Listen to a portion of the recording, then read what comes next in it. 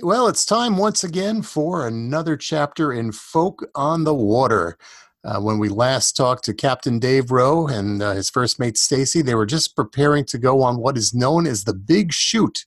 And we're going to talk about that a little bit more because they have made it. Luckily, we have them on the phone, so we know it worked. But Dave, how you doing? You survived. I survived. I'm here. I live to tell the tale.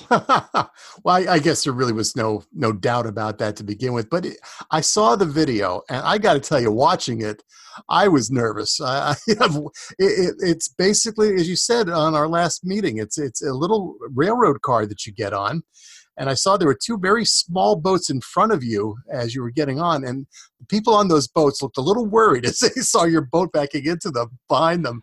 I think they might have been. The one on the right ahead of us was a group of older folks, and when it came time to get off of the rail car too, when the boats were floating again, they had a little bit of trouble getting started, and I Uh-huh. almost drifted into them. So Oh, that's not a good sign, but I you don't think survived. they noticed.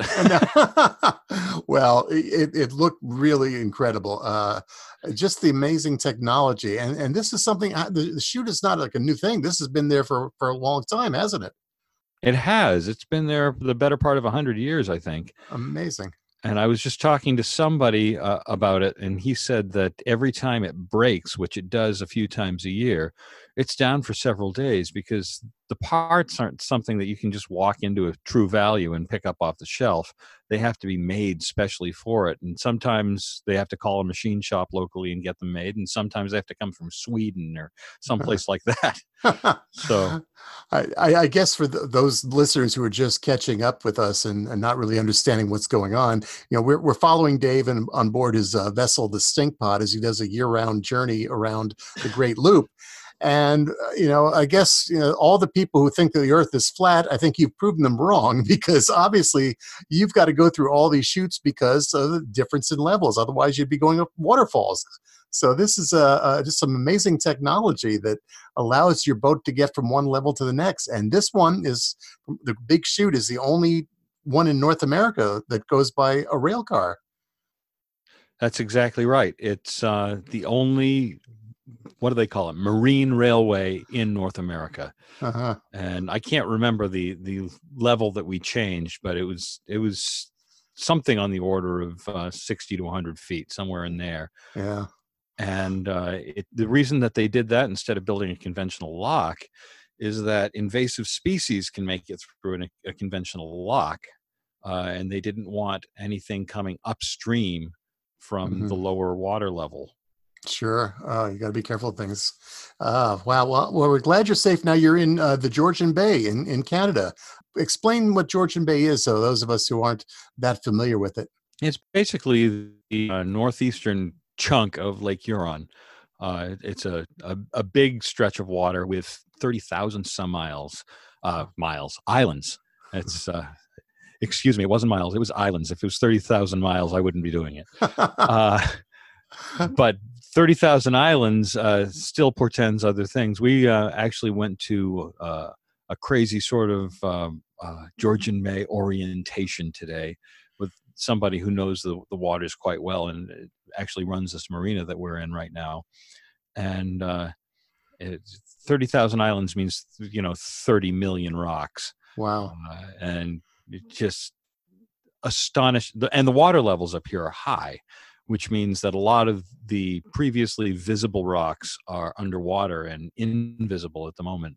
So she was giving us the lowdown, telling us where to go, where not to go, which is the more important thing. Don't go this way, go that way, because otherwise you might end up doing crucial damage to your hull and things Like, like that. oh boy.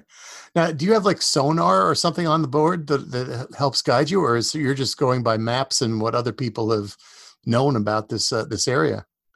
Oh, we have all the toys. We have the sonar, we have the radar, we have GPS, which is actually the most important tool of all, because that combines with chart plotting and mapping, and basically allows us to easily know where to go and how to get there without having to jump through a lot of hoops and Hmm. know all the old tricks for reading charts and things like that. and charting courses and that stuff. Although if we had to do it the old-fashioned way, we certainly could. Hmm. But it does make it easy. Sure. And most of the bad stuff is on the backside of the buoys that we should not cross. So we try to stay in the channel and on the straight and narrow, and do what the GPS says. It's Uh, pretty smart. It's smarter than I am.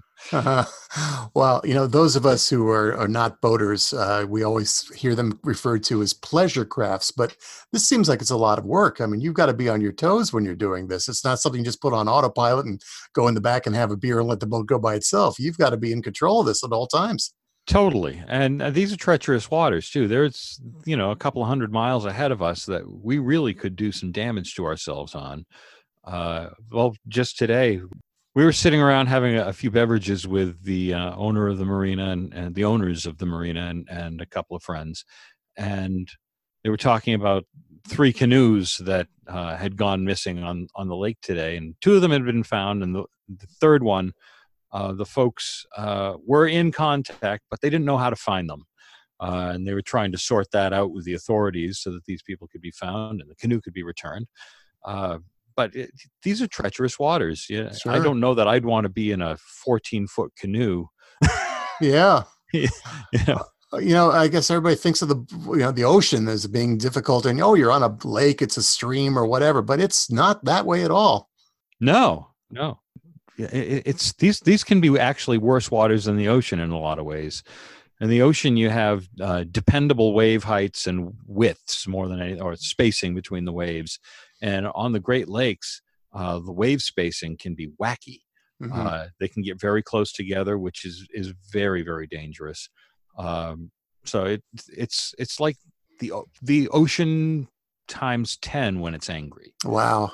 You're on a trip that's got 6,000 miles, and it's not something you could just kind of sit back on. You've got to be careful. There's always new challenges, but also, I guess there's also new things to see. And you were saying that, I guess you're just getting on the Georgian Bay now, but a lot of people have been telling you how beautiful this is. Have you been able to witness that so far? We've seen some beauty. It's not as beautiful yet as what we've been through, but based on what we heard today, what we have ahead of us is going to astonish us. Hmm. Apparently, this one passage up ahead of us that really looks like fjords in the old country, and cliffs that tower hundreds of feet above your head, Huh. Wow. and crazy things like that. Wow, I got to tell you, I've been following you also on Facebook. You do have a Facebook page for the Stink Pot, and our listeners should definitely look that up because you've got a great video and also some wonderful photos. And I was amazed. I was looking at this. I said, "Wow, there's a picture of David Stacy on board the Stink Pot." And I'm thinking, well, who's taking this picture? But I understand you're starting to have some followers. People who are knowing where the Stink Pot is going, and they're coming out and looking for you guys. It's true. It's crazy. We don't know how it's happening, but well, I suppose it's just the amazing thing that is social media. But word of our journey is spreading like wildfire, at least among the community of people that are interested in the Great Loop, and they're watching our videos and following our trip. They're following us on an app called Nebo as well, Nebo. Which is basically social media for boats that also automatically logs our journey, all of our stops and things like that. And it shows a real-time place where we are on a map at all times. As a matter of fact, I think there's a link to that on my website. If people want to go to the Great Loop page, they can follow us through Nebo there. Hmm. And that to get to that website, that's daveromusic.com. And you can just see the little Adventure of the Stick Pot, and there's That's a it. little Nebo app. That's amazing. Well, that's great. You're getting such support, and you've got your store up and running now. So this is really turning into a bigger project than I think you first thought it would be. Oh, it's huge. Yeah, and speaking of the store, we had the strangest request the other day. I guess there are some people that refer to their small children as stink pots. It's sort of a term of endearment, and somebody asked us to create a onesie. So we have 3 uh, different onesies people can dress their babies in now. Oh, that is so cool. My dad used to call me Stinkpot too, and Unfortunately, it lasted into adulthood, but that's a whole nother story. But anyway, oh, it's just so lovely seeing all of this. So you're going to be on the Georgian Bay for how long do you think? Well, somewhere between 18 and 30 days, I'm thinking. The person that we were talking with today laid out a couple of different itineraries, basically, that we could follow safely. And one of them was 18 days, and the other was 28 days. And I expect we'll probably stop at least someplace for a couple of days. So Mhm. we'll probably stretch that out and turn it into a cool month before we make it down by Mackinac Island and get into Upper Lake Michigan. Excellent. Now, I know somewhere down the line, you're still going to be looking into doing some more concerts and more performances. Is that still in your plan? It's still in the works. I haven't given up on it. It's proven difficult to know where I'm going to be and when. More importantly, we're working on it. Mhm. It's hard to book gigs if you don't know where and when. But Sure. Of course. Well, at least you're out there. You're still writing songs. I know you're working on one. We don't have it for us today, but maybe in our next chapter or two, we'll get to hear another new song from you. But I understand you do have a song that you'd like to share with us on today's show. I do. Up here, it's just been so beautiful and so wonderful that there's a song that I've been covering by my good friend Bob Andrews. Uh, he recorded an album with me several years, well, going on 20 years now ago. And the song's called On Holy Ground. And I fell in love with it the first time I heard it. And I've been doing it ever since. And I'd like to do that right now.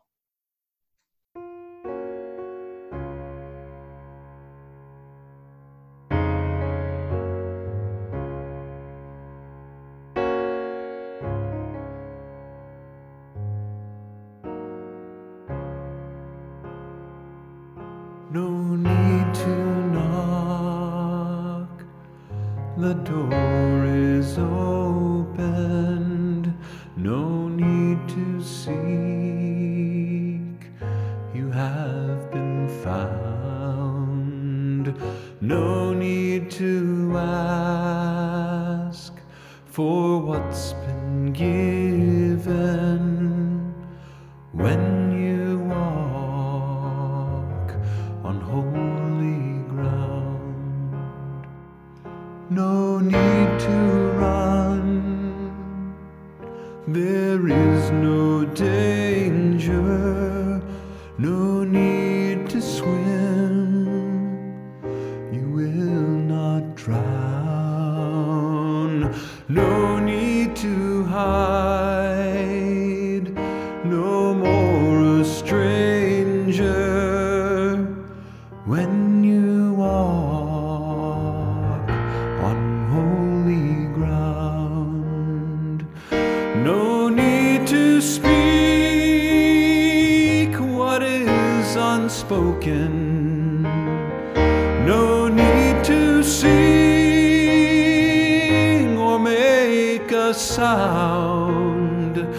No need to heal what is unbroken when you walk on holy ground. No need to speak what is unspoken. No need to sing or make a sound. No need to heal what is unbroken when you walk on holy ground. No need to knock, the door is opened. No need to seek,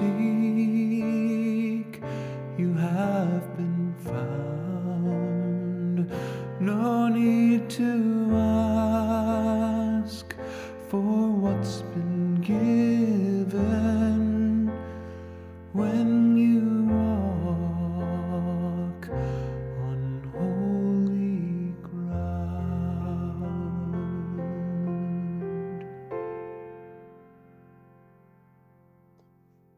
And that's Dave Rowe on holy ground.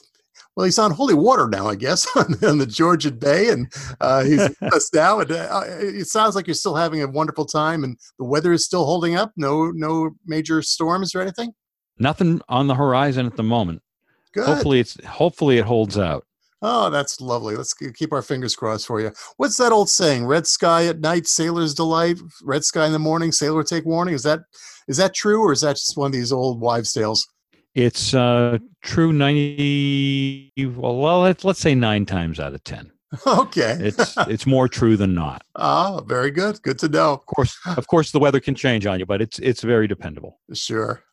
Well, Dave, I want to thank you for spending some time with us today, and we look forward to our next stop. So what are your plans over the next couple of days? Just to continue to explore the Georgian Bay, I assume. That's the plan. We're going to start heading north, and when we get into the thick of it, if people don't hear from me for a little while, I've been warned that the cell service starts getting very thin.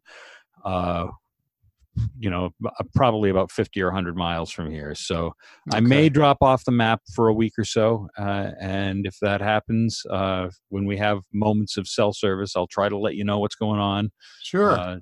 You can make a quick report to the fine folks on our behalf, but we may drop off the map for a little while. Absolutely. Well, understandable. And again, I wish you and Stacy all the best, and we look forward to our next chat. And, keep having smooth sailing here on in. We'll talk to you soon. You got it. Thank you so much, Ron. And that was Dave Rowe and the Stink Pot, our next adventure of Folk on the Water. And there's more great music coming from Dave and more great music coming up on Folk Music Notebook. Stay with us.